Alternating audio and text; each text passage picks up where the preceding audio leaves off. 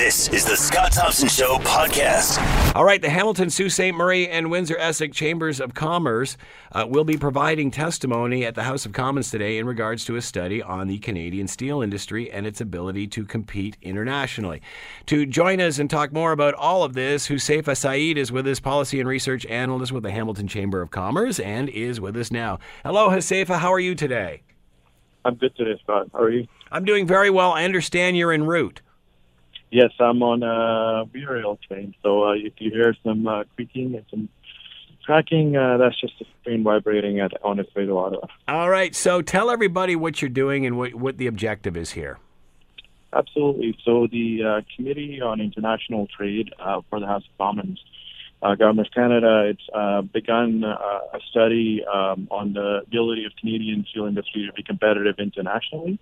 So as we've talked to CHML before, our chamber is in partnership unofficially with the other two chambers in Ontario who have steel industries, have been very active over the past year, first through a policy resolution at the Canadian Chamber and then through dialogue with cabinet ministers and local MPs on a number of emerging trends and a number of emerging factors that need to be addressed at the highest level by the federal government. That entire campaign, it was going on, and then with the election of President Donald Trump, is a very severe urgency to Canada, taking stock of what they have, what the challenges are, what their businesses are feeling, both at the large level as well as the small and medium businesses, and then having a clear agenda on how they're going to approach this in terms of its dealings with China, which are coming up in September with the potential free trade agreement that the Prime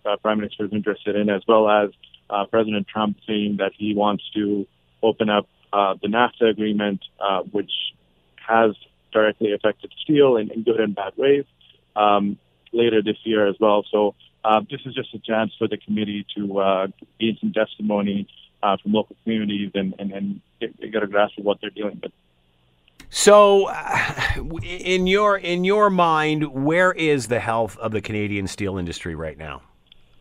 I think from our perspective, as well as the perspective of the unions, as well as the Steel Producers Association, who we've worked with very closely, we're very concerned that the ongoing oversupply in the steel market. So right now, there's an approximate production of 2.5 billion metric tons of steel. The world's demand is projected to be only around 1.6. So there's almost 1 billion ton of excess steel.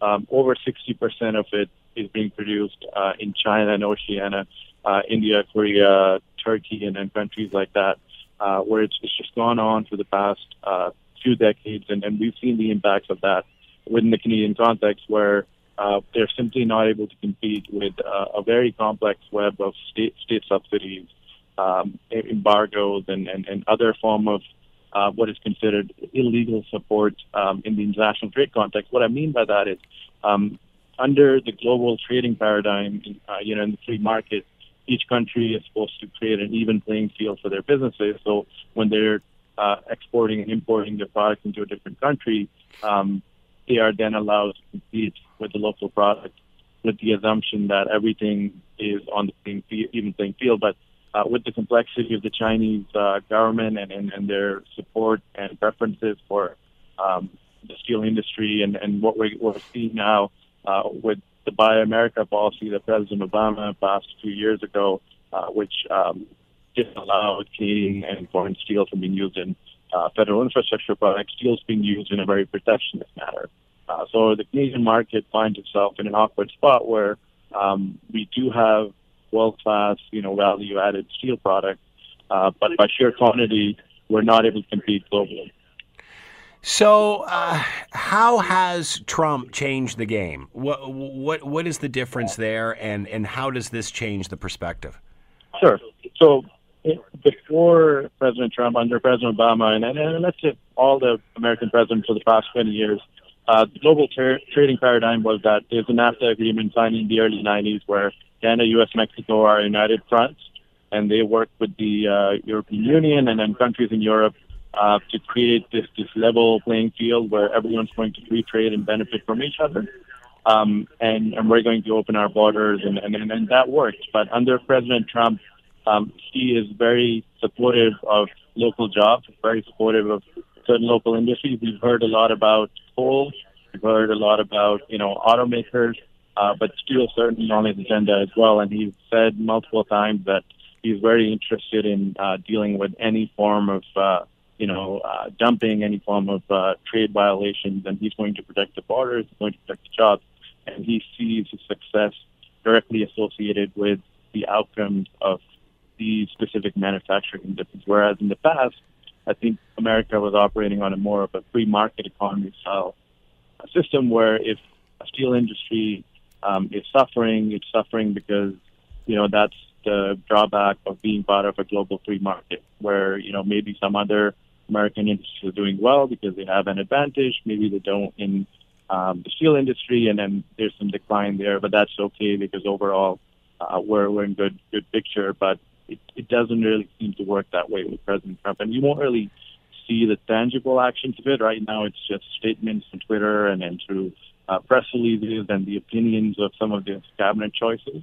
But with the NAFTA agreement scheduled to, be begun renegotiation in late 2017, I think that's when we will see the real impact on what they're actually planning on doing. And I think the other aspect of this is the Canadian steel industry has prided itself on working over the last few decades on. It used to be a smokestack industry; it still is, but it's not to the same extent. There's a lot of advanced manufacturing happening using robotics, using the clean electricity grid, using less, environmentally sensitive pollutants, and I think other countries like China and India, one of the concerns was that while they're able to supply Indian firms, they don't have the same environmental regulations our businesses are following and obliged to follow and choose to follow. And it was somewhat because America was also, somewhat neck and neck with Canada on this kind of sentiment, but the other. Hussefa, you still there? Okay, we just cut out a little bit there. Let me ask you this, Hussefa. You were talking about, how Donald Trump has changed this discussion, but it seems that, if you ask anybody in the steel industry, they've been complaining about cheap steel or steel, being flooded into our market from other sources such as China for years. How has that been allowed to happen? And this was long before Trump. So there are, under their system, there are remedies where and present their evidence and say that the steel that was brought into the country now needs to retroactively be taxed to a high level, or if the offense is egregious and continuous, like perhaps there might be consideration of a ban. While that's there in place, in our briefing note, in our testimony today, we're going to talk about how there's still a lot of shortfalls in the turnaround time and in the amount of investment that's put into the investigations. But despite all of that, because it's state-sponsored, there's quite a few creative workarounds that the Chinese businesses are able to do so, because it's a very complex web of how the corporations work there. And even the tribunal is usually unsuccessful in uncovering the full extent. So these tribunal, hearings and decisions, they're very public. They're on the website of the Canadian Border Services, but they haven't really stopped the tide. Like, you can try to plug a dam with a few rocks, but if the entire thing is just overspilling, then you're only catching a small amount of what's really happening. As you said, with your analogy of the dam, what does government do? How much power do they have to rectify this? I think the argument would be that the governments do have that power to negotiate at the highest level. Like, this is one of those things where it's prime minister. They announce that they are and then their trust in the steel industry is going to dictate how dialogue goes in terms of free trade negotiations in the auto sector and the natural resource sector, all the other concessions China might want Canada to make. All of these things become out of the ball game, and it's all about which levers do you wish to pull. I think outside of that, the other idea that we have is we're not suggesting that the government, mandate that locally produced steel be used in some of the infrastructure projects that are planned, over $30 billion of them, like America is doing, because, that will lead to other ramifications. But what we're saying is that in terms of how we design our trade remedy system, Canadian government, in awarding this federal procurement, should consider the fact that are the workers, following all health and safety regulations?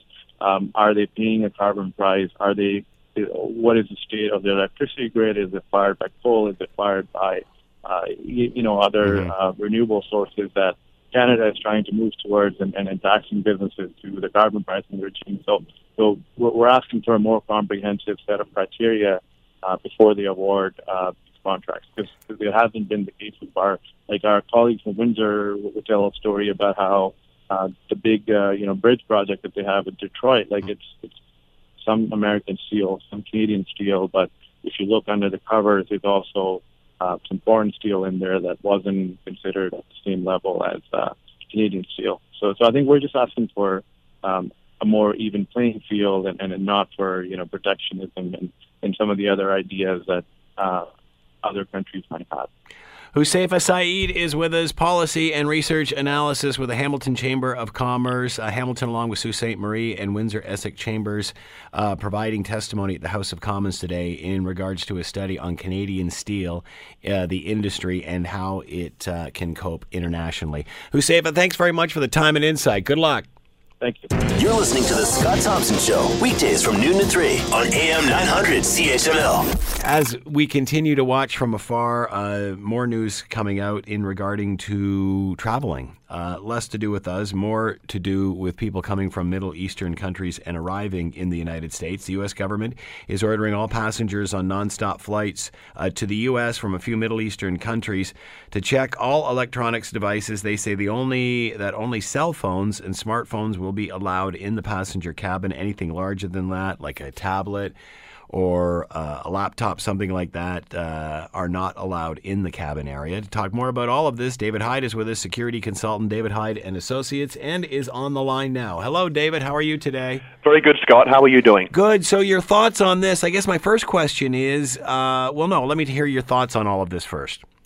Well, there's been, recently, Scott, a little bit of chatter in the intelligence circles in terms of just terror threats. New U.S. president recently. A lot of things happening ISIS are being attacked, pinned back a little bit abroad. There's plans about a big move against ISIS, in the workings right now. So for a number of reasons, the terrorist chatter has increased, and part of that chatter, according to what we're seeing unfold here, is the fact that there may be some type of a plan, whether it's actually a plan that's already roughed in to a degree, or whether it's just being discussed, but to utilize different forms of electronics that's commonly found on flights, like a laptop, like a tablet, a gaming device, or maybe a digital camera that, is a little bit bigger. It certainly could have some explosives in that would do damage, and it's a little bit difficult to screen sometimes. I mean, obviously, we do see them screened at airports, but when you look at if there was a little bit of a lapse in screening, or somebody was able to slip one of these items through, it could bring a plane down. So that's really the rationale behind this, Scott, from what we understand. So will this ban make planes safer? Well, I guess it really would. On its face, it may, just given the fact that we know there are terrorists in the world motivated to bring down airliners.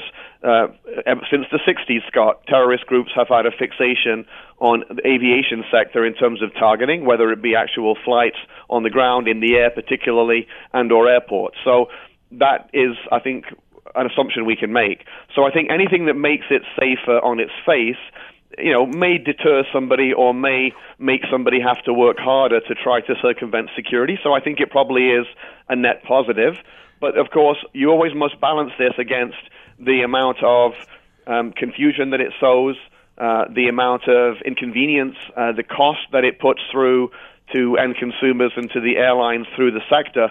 And that's a constant balancing act in this way of looking at how much security is enough given the level of threat, and how much inconvenience and delay is warranted with the traveling public, this is definitely going to cause a little bit more delay. People are going to not have heard about this. People are going to, try to slide something past. It will cause more delays in lineups at some of these Middle Eastern airports returning back to the U.S. And by the way, the UK has just announced very recently, maybe even in the last few minutes, that they will also be banning flights, I believe, from 6 Middle Eastern countries, Scott, in a similar vein. I have just heard that announcement as well, that they seem to be involved. So what does that say, the fact that these 2 countries are involved? Well, we might have had a bit of a different conversation, Scott, if this was the U.S. out on its own, right? Because, on the one hand, we're talking about, is there legitimate reason for them? This has been in the works for a long time. The terrorist chat has been ongoing for quite a long time. So something's happened to make them decide to put these measures in now. Is it the threat trajectory has changed, and that's the reason why? Or as one official put it, is it the Muslim ban by 1,000 cuts? Now, I'm not saying that it is, Scott, but I'm saying that's the position of folks that look at this, let's say your listeners, that some of them may feel that this is legit and very likely grounded in some good threat information. Some people may believe that this is Donald Trump kind of trying to roll out another part of his platform. The fact that the UK now has come out, interestingly that they've narrowed down, though, in the US, Scott, it's I believe 8 different countries that are involved, and a number of airports within, like multiple airports in some of these countries. In the UK, it's only 6 countries, and they've missed out some of the airports. So it seems to me as though the UK has done more of possibly a finite analysis of all the information, and it seems to me also, Scott, that it is likely the airports that are deemed not to have top-notch security, or are deemed to potentially have infiltration within either the airlines or within the airport workers. You'll remember, Scott, we've had a couple of instances, particularly the EgyptAir, where an EgyptAir employee was able to access a plane and plant a bomb, and it brought that plane down. That was a few years ago. So there is reason to believe that terrorist groups are trying to infiltrate ground crews, etc., to try to be able to introduce these devices. So again, all the more reason why they would make this kind of a move if they believe the threat levels increase, Scott. Will, since obviously we've now seen Britain jump on board as well as the U.S., will this precaution spread? Where's Canada on this? I would expect that it probably would spread, Scott. I mean, obviously, when you look at, in the intelligence circles, the Five Eyes, which includes Canada and the UK and US, as well as a couple other countries, they typically look through the same intelligence. They typically have fairly similar threat information, particularly when it's global in nature. So I would not be surprised to see Canada look at this. The whole issue, Scott, is to what extent are there direct flights from some of these airports of concern, or some of these Middle Eastern or North African airports, right into country?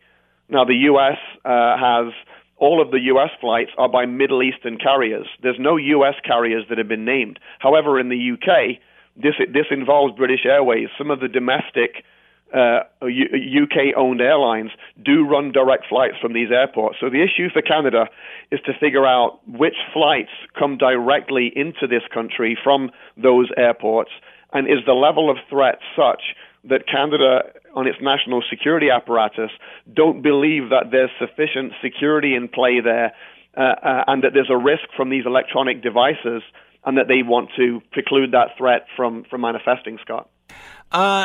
More difficult to bomb or attempt to bomb an airliner than some sort of urban terrorist scenario? Why? Again, after 9/11, it seemed that because the world moved to a different level of security, that this wasn't a threat anymore.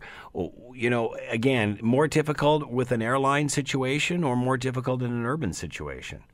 Well, if you look at a sheer numbers perspective, Scott, the number of disrupted plots and actual attacks, there are more attacks that have not targeted aviation, in my estimation, than there would be that have targeted aviation. And by aviation, I'm including the airport attacks as well as, planes, and whether they be in the air or not.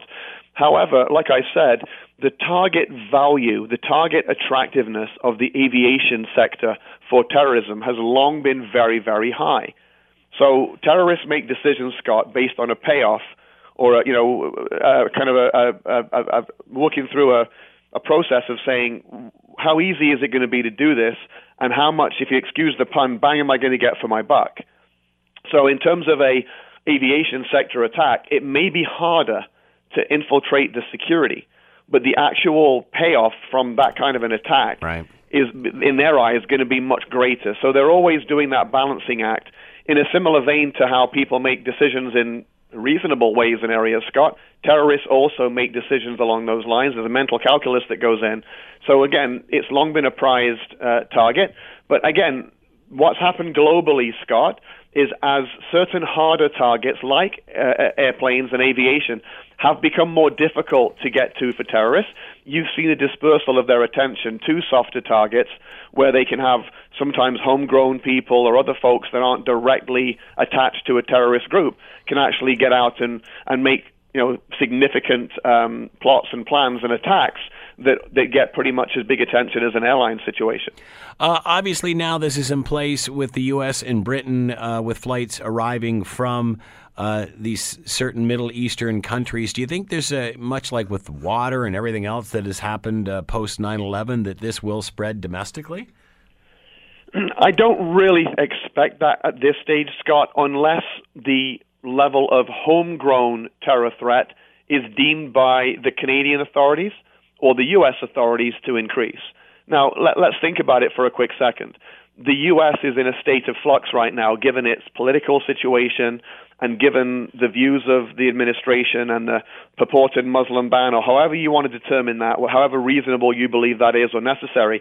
It is causing a degree of disquiet and a degree of concern to certain groups within the country, certain minority groups in the country. And on the fringes of that kind of group, there may be people with extreme views, and there may be a level of threat in the U.S. that's different to Canada, given that while there probably are people that don't like Mr. Trudeau, there doesn't tend to be the amount of rancor and really the rationale for there to be a lot of very extreme, very annoyed people that would want to rise up in some way or perpetrate an act of homegrown terrorism. There's always a risk, of course, Scott, in Canada, in the U.S., etc., all the time. But I'm saying that risk level right now, in my view, is not particularly elevated.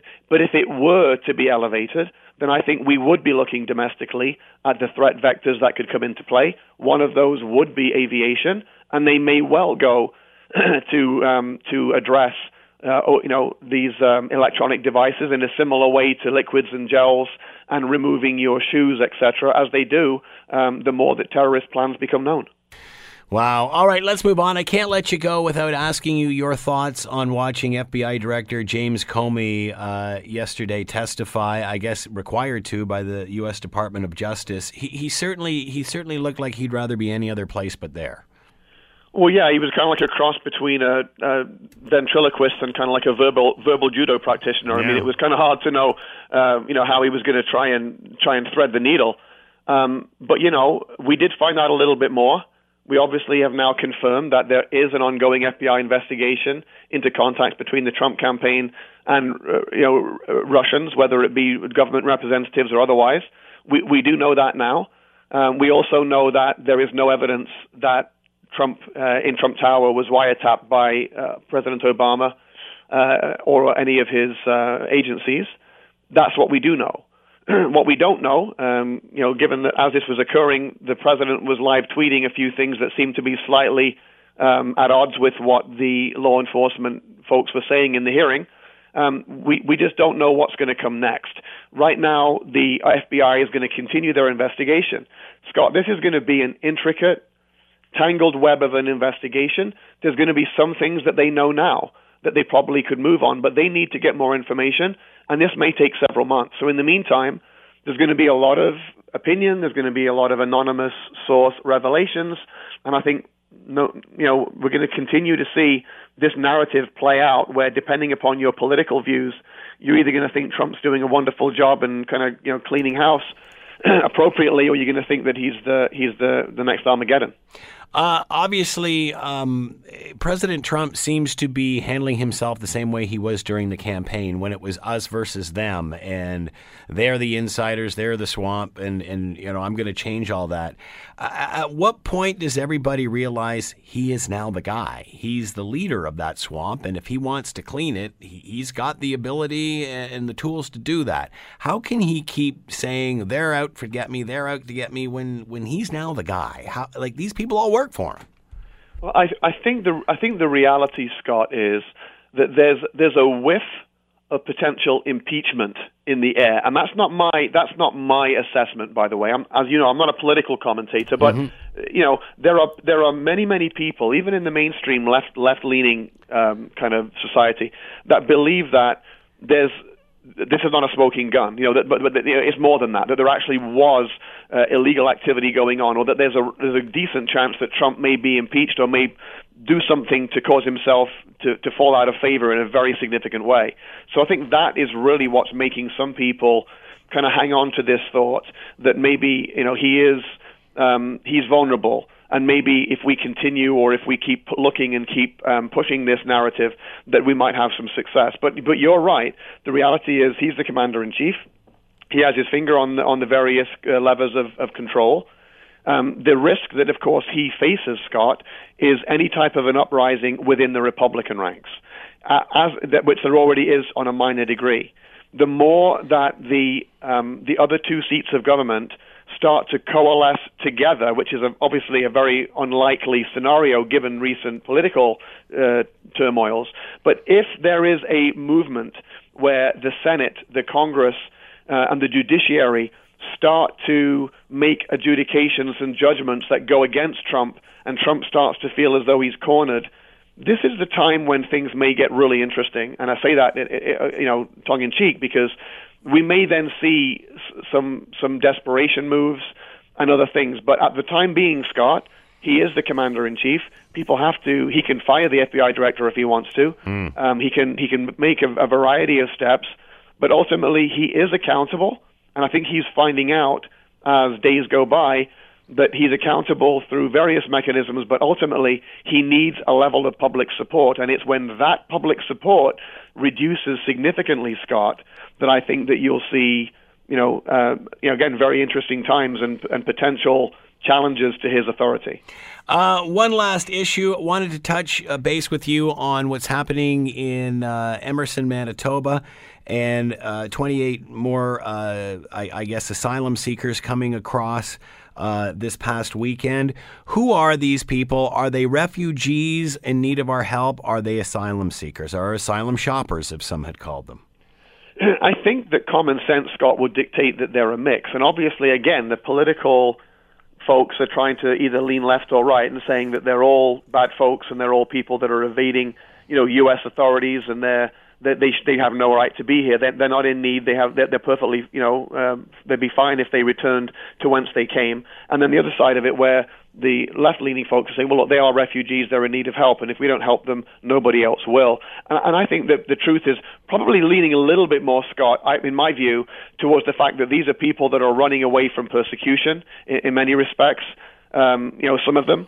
However, I believe that there are cases where this is essentially a way for people that would rather not remain in their country of origin, sometimes, in this case, say Mexico, that they know that the U.S. Barrier to entry has now increased so significantly that they're viewing this as an opportunity to try and sneak into Canada under the veil of Canada saying we welcome, all cultures and et cetera. So I think that there's a bit of both going on here, Scott, and I do hope that Canada's approach to this is welcoming where we need to be, where we have refugees or people that are avoiding persecution, but that also we adhere to our immigration laws, and we have those laws in place for a reason, and people need to be able to adhere to the laws of entry to Canada for the fairness of all. That's obviously my next point. Canadians, we welcome all. I mean, we're a nation of immigrants, that's for sure.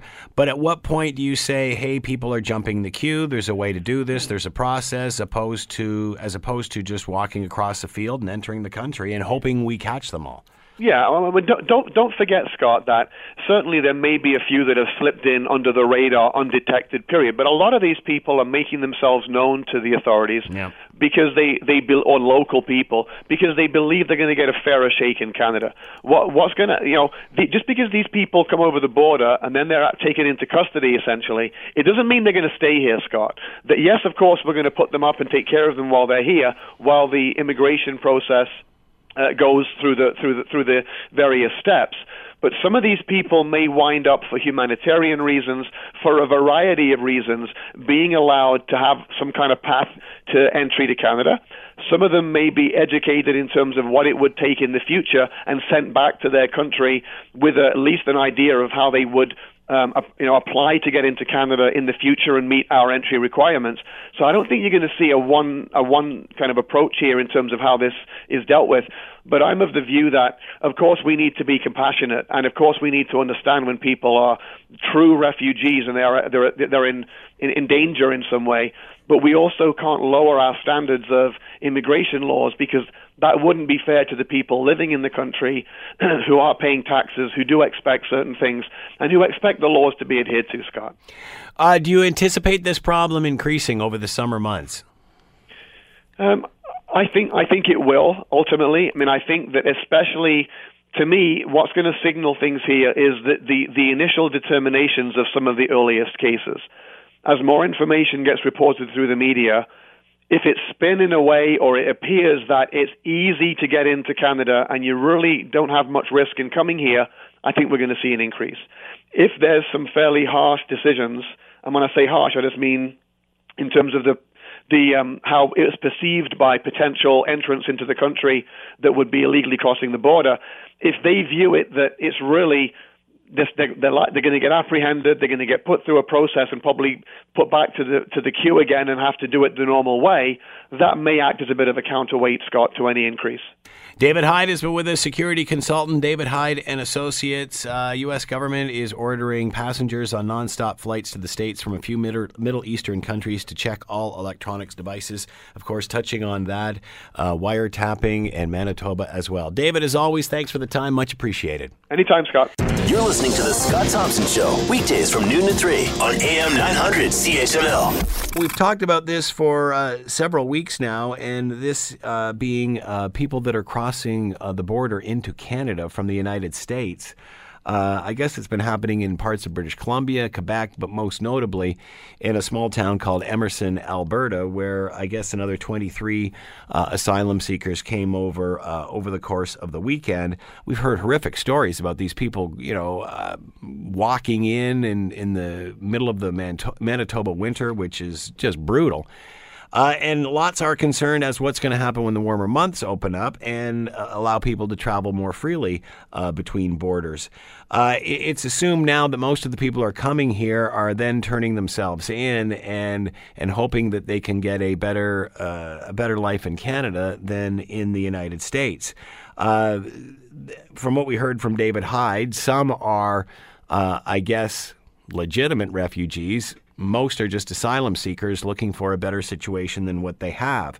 Again, Canada's a welcoming country. We like to think that, and then we're a land of immigrants. We give everybody a chance, and so on and so forth. But the line forms to the right. What happens when we start walking in through open borders? For the most part, it appears like we have this controlled, and that the people that are coming in want to be obviously arrested by the police, and then their hopes is that the way they are treated and their status once they get here will lead them obviously to a better life, and you can't blame them for that. But what are we getting all of them? Are there places where there's some coming in that don't necessarily want, because these are people that don't want to go through the border. They could easily cross at the border, and they would either A, be sent back, or if they've got the proper documentation, would be allowed in. So obviously it's jumping the queue, and when it's a couple of people trickling in and the Prime Minister waving his arms in the air and saying everybody's welcome here, it's one thing. But when it starts increasing and it starts flooding the services in these border towns, what happens then? Who pays for it? And how do we control this? Because at the end of the day, you cannot have an open, free-flowing border. As much as we have an unprotected border between the U.S. and Canada, they obviously try very, very diligently to make sure that the border is patrolled and that people are not doing just that.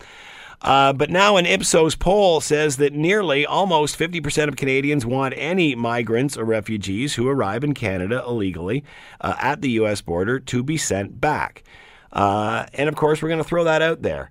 What do you think? 905-645-3221, star 9900 on your cell. Should those who enter illegally be deported? Or should they just fit into the line with everyone else? And again, how do we decipher between people who are real refugees and needed and those that are just looking for a better deal? To talk about this, Sean Simpson is with us, Vice President, Ipsos Public Affairs, and with us now. Hello, Sean. How are you today? Very well, thank you.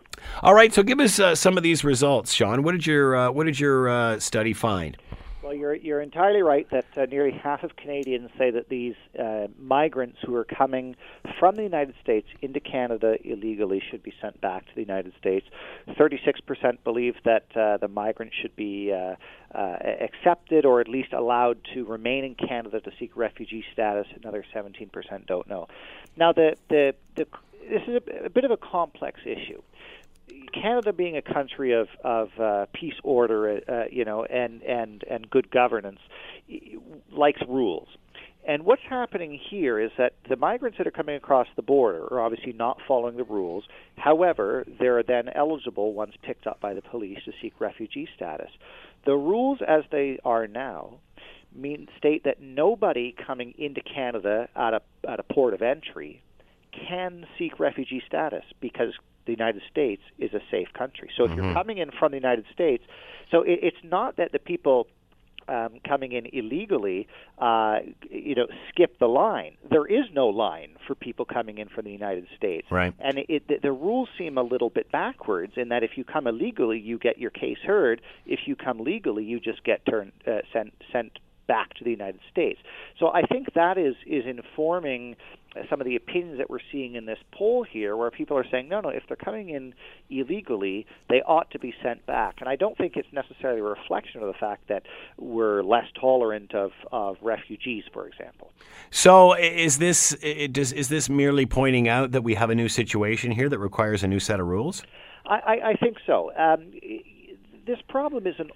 It's not uncommon, but it's not a regular occurrence for Canada. I mean, there have been times in the past where we have boats of migrants coming ashore, either on the East Coast or usually in Vancouver, and we've had to deal with these on a case-by-case basis, and usually those people are allowed to remain and seek refugee status. Doesn't mean that they get refugee status, but they're allowed to seek it. Now we've got a very, very unique situation here, where the rules say if you're coming from the United States, you cannot seek refugee status because the United States is a safe country. So the only way to do it is to do it illegally. Now, I think Canadians are saying,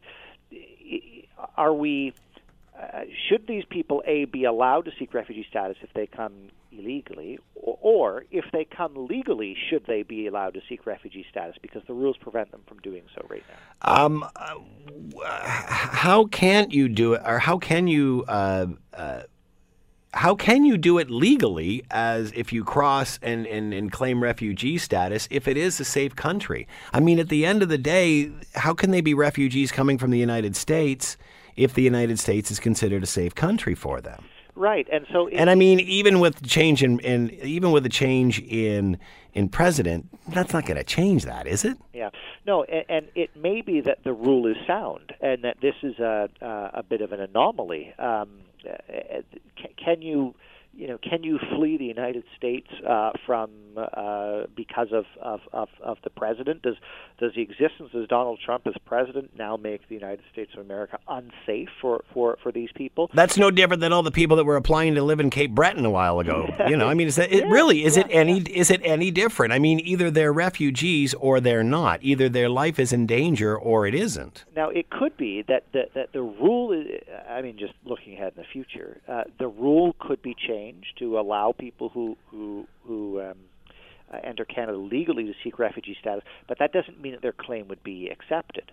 So even these illegal migrants crossing the border who get a refugee claim in, they may look at the merits of that claim and say, well, you've come from the United States, that is a safe country, your claim is denied. So assuming that, Sean, wouldn't most of these people be sent back?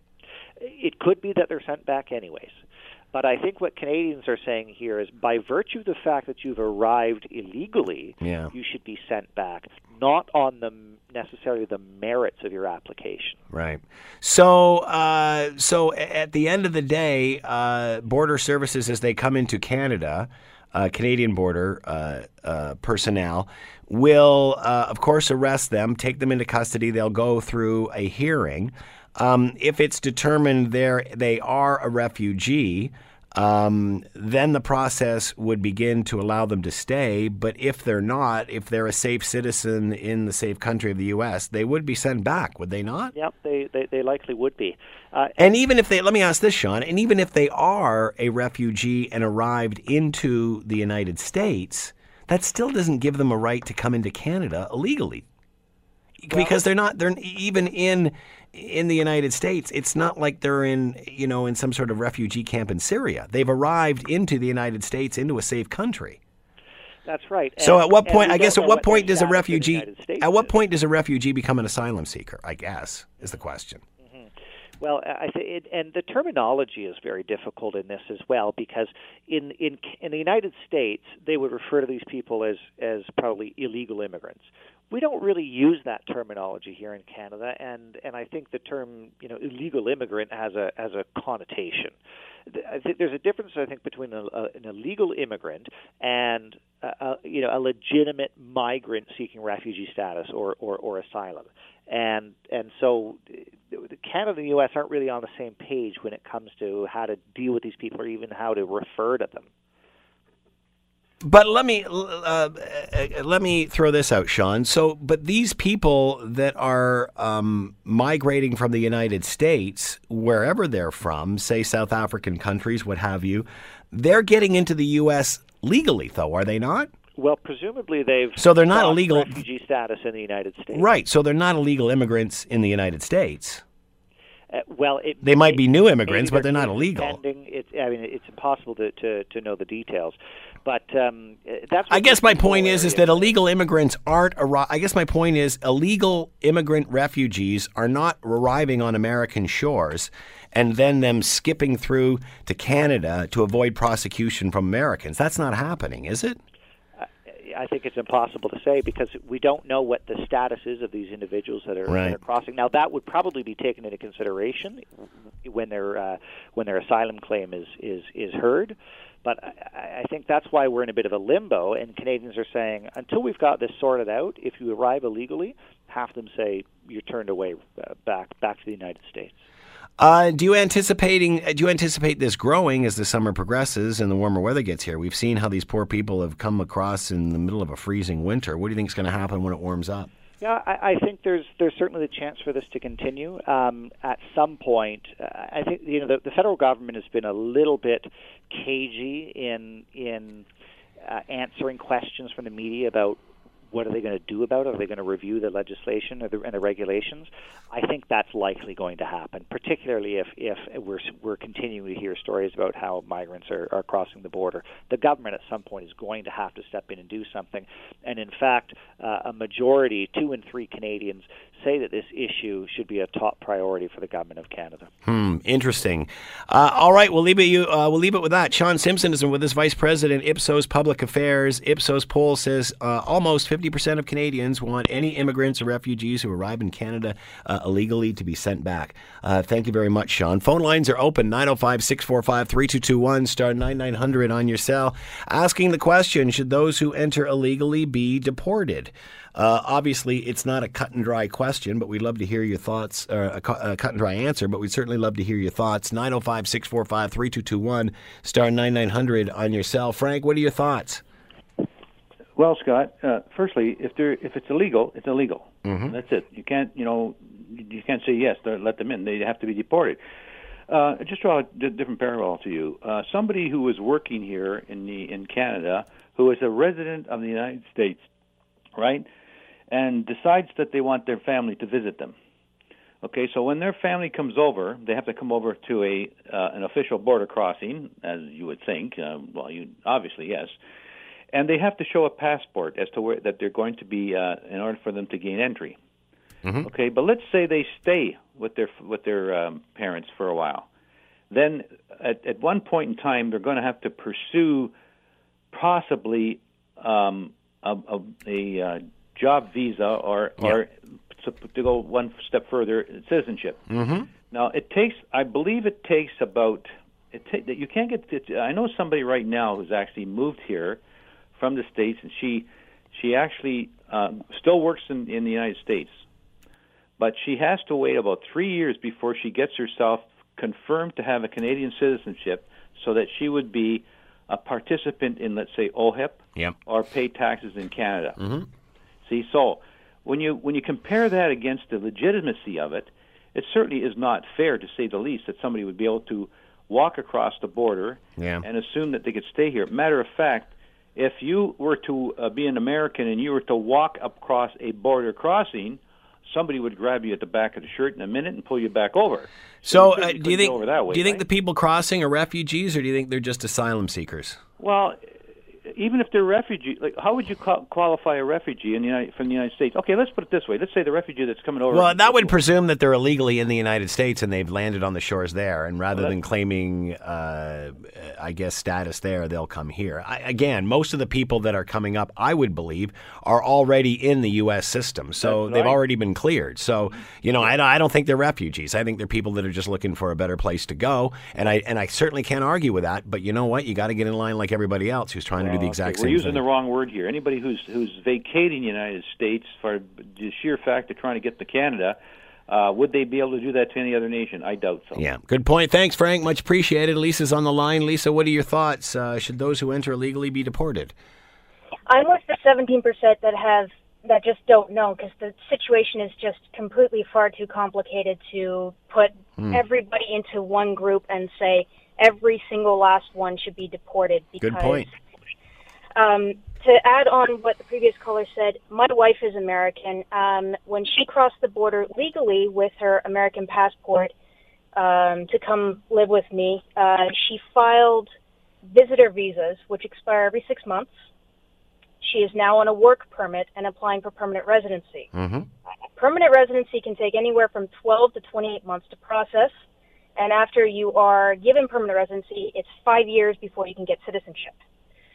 Now, if she had crossed illegally, absolutely no doubt, she would have been grabbed by the scruff of the neck and tossed back over the border. But she's an American with legal status in the United States. She really has nothing to fear as an American citizen. Now, somebody that's from, say, Sudan or Somalia, for example, would be a good one because it appeared on the ban list for President Trump's ban list. Those people could honestly have something to fear, even though maybe this threat isn't, I don't want to say real, but... Well, at the end of the day, it's not real because they're not being deported from the United States. That's just simply not happening. No, they're not. Absolutely. You're correct. And if they have legitimate status in the United States, of course we should send them back to the United States. But if they don't have legitimate status in the United States, then we have an entirely different issue that we really have to look at. And I think most Canadians would agree with exactly what you're saying, but the point is, and that I brought up with the last guest and even the Ipsos person, was that, are there that many illegal immigrants that have got to the United States shores illegally, and then rather than trying the process there, they're going to come to Canada? And again, I'm not sure if it's a refugee or an asylum seeker. And I'm agreeing with what you say that, if it's somebody in dire straits and it's a refugee, that's one thing. But people who are just jumping the queue, and again, I can see it, but I'm not sure that that's fair at all. I agree, and jumping the queue is a big problem with me because my wife is in immigration right now, and that actually really bothers me when people do it. Yeah, I hear you. Thanks, Lisa, for the call. Much appreciated. Good luck. Stephen's on the line. Stephen, real quick, what are your thoughts? Should they be deported? Absolutely. Is it that cut and dry? Does each one need to be investigated individually? No, it's that cut and dry. Now, my understanding, and I'm hearing this through the news, is that people are actually flying into the States and immediately proceeding to come to our border. That's just wrong. There's rules. We got to follow them. Yeah, I would agree with that. Thank you, Stephen. Much appreciated. The Scott Thompson Show, weekdays from noon to 3 on AM 900 CHML.